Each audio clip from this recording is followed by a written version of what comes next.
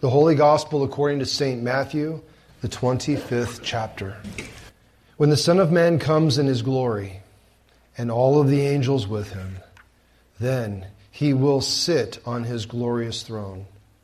Before him will be gathered all the nations, and he will separate people one from another, as a shepherd separates the sheep from the goats. And he will place the sheep on his right hand, but the goats on the left. Then the king will say to those on his right, "Come, you who are blessed by my Father, inherit the kingdom prepared for you from the foundation of the world. For I was hungry, and you gave me food. I was thirsty, and you gave me something to drink. I was a stranger, and you welcomed me. I was naked, and you clothed me. I was sick, and you visited me. I was in prison, and you came to me." Then the righteous will answer him, saying, "Lord, when did we see you hungry and feed you, or thirsty and give you drink? When did we see you a stranger and welcome you, or naked and clothe you? And when did we see you sick or in prison and visit you?" And the king will answer them, "Truly I say to you, as you did it to one of the least of these my brothers, you did it to me." Then he will say to those on his left, "Depart from me, you cursed, into the eternal fire prepared for the devil and his angels. For I was hungry, and you gave me no food. I was thirsty, you gave me no drink. I was a stranger, and you did not welcome me. Naked, and you did not clothe me. Sick and in prison, and you did not visit me." Then they also will answer, saying, "Lord, when did we see you hungry or thirsty, or a stranger, or naked, or sick, or in prison, and did not minister to you?" Then he will answer them, saying, "Truly I say to you, as you did not do it to one of the least of these, you did not do it to me. And these will go away into eternal punishment, but the righteous into eternal life." This is the gospel of the Lord. We'll start off today's message time with a question for you. The question was inspired from some events that took place in my house at about 6:30 this morning. See, this morning at about that time, I said goodbye to my youngest son. He is getting ready to go in a car to drive 650 miles south so he can see an orthodontist. He has damaged some of his braces and retaining connection points. And so he has an appointment on Monday, and he will get those fixed, and he returns to us on Tuesday. But we said goodbye this morning. Didn't like goodbye very well. But this morning at that same time, I also said goodbye to my oldest son, because he is in that same car, heading the same direction, because he's going to return to go to San Antonio, where there's University of Texas in San Antonio, so he can finish up the semester. Said goodbye to him. In addition to that, I said goodbye to my mother. She was with us. She surprised us on Wednesday night about 2 o'clock in the morning, her and my oldest son. She drove from Tucson, Arizona, 850 miles to San Antonio, and then 650 miles here, so she can spend Thanksgiving with us. 1,500-mile road trip over, now 1,500-mile road trip back. But I don't know when I'm going to see her again. It's uncertain at this point. But I saw her, and so this morning we said goodbye. And all at one time, all three. Now, like us, I'm convinced that everyone in here has had to say goodbyes. It's just part of life. We say goodbyes. When it comes to goodbyes, if you're not sure when you're going to see that person again, what's the most important thing that you communicate before they leave? If it's a goodbye, and we're saying goodbye right now, what's part of our goodbye? What do we do? What do you do? I love you, I love you, I love you, I love you, I love you. Safe travels, go with God. What's that? A hug. Oh, God, I love that part of it. So, when they're going away, whether it's just for the day or for an hour, maybe, or if it's for months or years, the single most important thing you want them to know is that you love them. They can forget all kinds of other stuff, but in that moment, the single most important thing you have to communicate is that you love them. Now, you might add to there, drive safe. You might add to there, if you get really tired, take a break. You might add, when you get there, call me. Right? That's on this driving trip. You also might say, like, if they're going away to college, like my husband, when you're there, remember, what Pastor Solberg say, remember your last name. Who are you and how were you raised? Remember whose you are. You are a godly man. God baptized you. His name He's claimed you. You are a Christian, young man. Be that. Make good decisions. Reflect your faith. All those teaching things you try to stir too. But before that and after that, it starts with I love you. Starts with I love you, it ends with I love you, and then there's a hug. I'd like you to keep that in mind. From this day, for the rest of your lives, every time that you're going to read a Bible lesson that has to do with end times, keep that goodbye in mind. Particularly today on Christ the King Sunday when we know He's going to return. Because it begins with an I love you. God declared that in the beginning of time and in history. He says, I have loved you. From the beginning, from the foundations of the world, I have loved you. And to the very, very end, I will love you. My Son on the cross proved it and planted it in the dirt how much I love you. You remember that. In addition, here are some things I'd like you to do as you live together and as you share life together, that you not only love me, but then love each other. Be kind and gracious and peaceful and patient, generous with each other. So there's a teaching part in there. And the very end of that, there's a hope that the goodbye is not forever.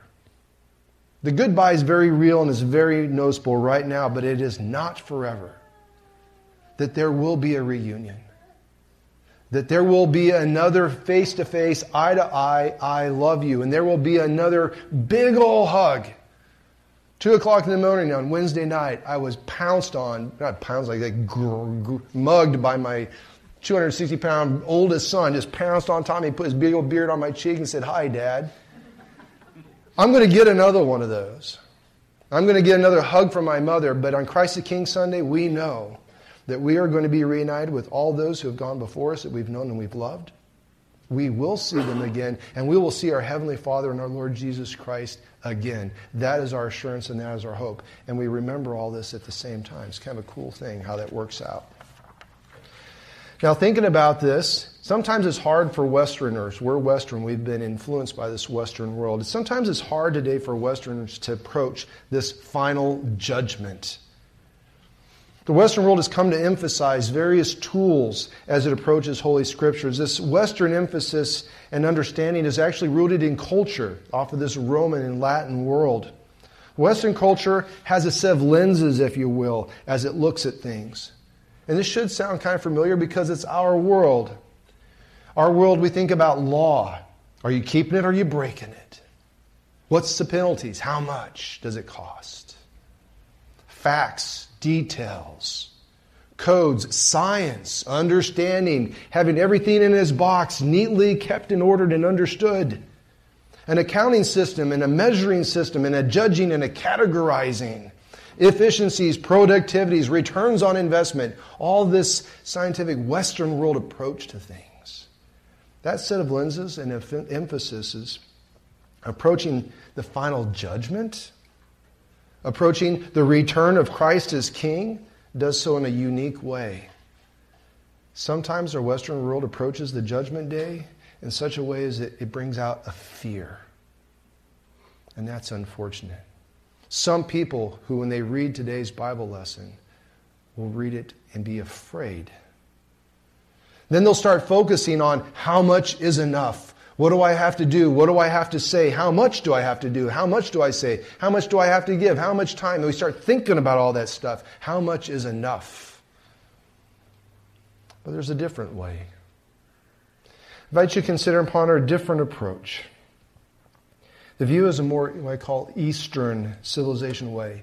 And not too many years ago, I was studying under the Orthodox Church and reading their books and learning from things. And it was an interesting mix of East and West. And one of the Eastern ways that I learned that will be, I think, beautiful today's gospel lesson is this. That when you think about the final days and the final judgments and the return of Lord as King, that you have an emphasis in your language about that of communion. community, of a fellowship, of love, of a relationship, of intimacies, compassion, life, gratitude, service. As you was saying those things, did you get a difference between some of those words on the eastern side and some of the western worlds of accounting, measuring, law, facts, science? I think there's a big difference. Today I'd like to approach Christ the King Sunday in this gospel lesson with an Eastern world's lens. And to help make that point a little bit more clear, I've got two stories. And the first one has to do with some sheep. There's an author named Os Hillman. Mr. Hillman has been able to travel to the Holy Land and around the world several times, and he spends time there. And so once you've gone through all the major tourist points, about the third or fourth time you go through, excuse me, my voice is going to give out. I'm going to have to talk softer. I'm going to have to change the volume. But when he started going on his third or fourth trip, he didn't have to spend as much time in the very busy places. He spent more time amongst the people in the hills, if you will. So one time he's out there, he's with his friends, and they're in this agricultural area or near a famous biblical site, and they were watching the shepherds. They found this rock pen in the hills, maybe about the size of this room, rocks all stacked. They grow a lot of rocks over there, they tell me.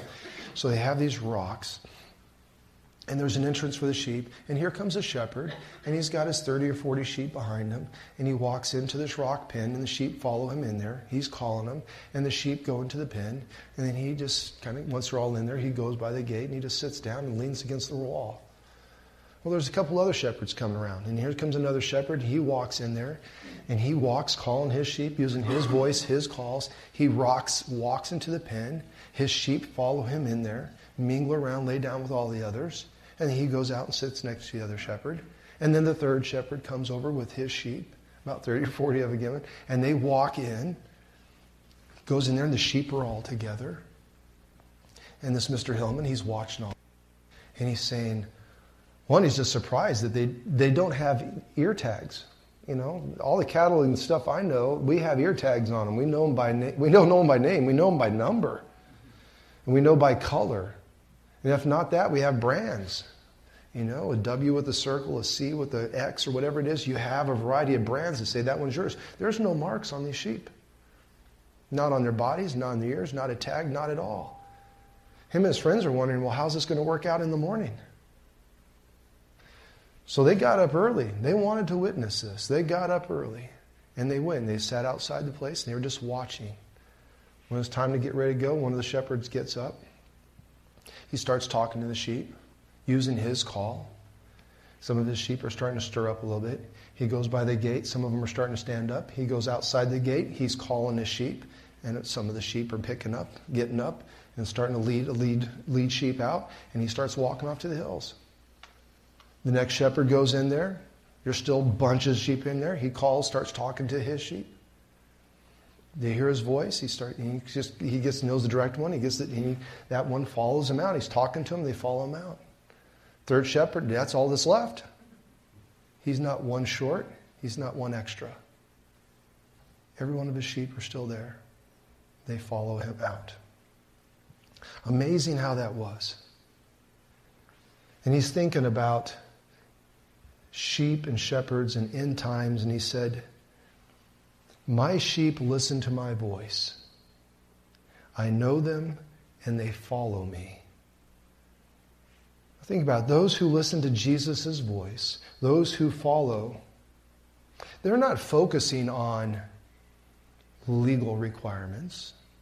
They're not focusing on accounting requirements, science projects, and measuring and understanding and all that. The sheep are focused on relationship, familiarity, of knowing what my Savior looks like, of hearing my Savior's voice, and going where my Savior leads, eating what my Savior says to eat, drinking where my Savior says to drink, and having that relationship every day, all day. The sheep, the disciples of Jesus, in this relationship, there's a communion. There is a love. There's a protection and a provision being inspired by this. There's no fear. The sheep aren't worried about if they're fast enough or slow enough, smart enough or dumb enough. It has nothing to do with any of that. There's no fear. It's relationships. It's not about quantity. It's not about being independent and autonomous and self-determined and self-sufficient. None of that stuff is even mentioned. It's a community with their Lord all day, all night. Now, another insight to this approach from the Eastern world actually comes from Mother Teresa. She was asked to speak about today's Bible lesson, about this judgment day. When you look in your Bibles for the title of it, it will say the Last Judgment. Typically, that's the title for it. She was asked about the Last Judgment, about the separation between sheep and goats, between some being to eternal punishment with the devil and his angels, and eternal blessedness with the Father. She was asked about that.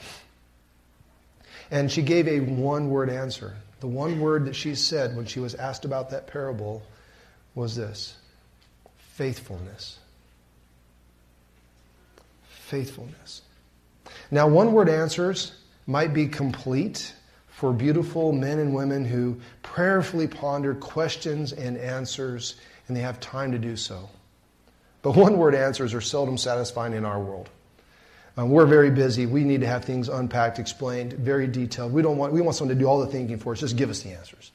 So they pressed her. What do you mean faithfulness? Can you tell us more? Can you tell us more? They wouldn't let it go. So she spoke more. When she was asked to explain her answer about what she thought this last parable of the last final judgment was about, she said this. She said, faithfulness means loving as he loves, helping as he helps, giving as he gives, serving as he serves, rescuing as he rescues, and touching him in his distressing disguise. Mother Teresa received this grace of God in Jesus Christ. The Holy Spirit inspired and established faith within her, and it set her life on fire. Her heart, her soul, her mind was consumed with her Lord. She loved her Lord. She knew his voice. She walked daily with him. And you could see it. The people's questions hinted towards her of their Western approach. Their question had to do with, what do you mean by faithfulness? How much faithfulness? What style of faithfulness? What flavor of faithfulness? The accounting, the science, the understanding, the measurement, the worth of it all. But her answer, it was not about that. Her understanding of this gospel lesson was reflected in her way of life.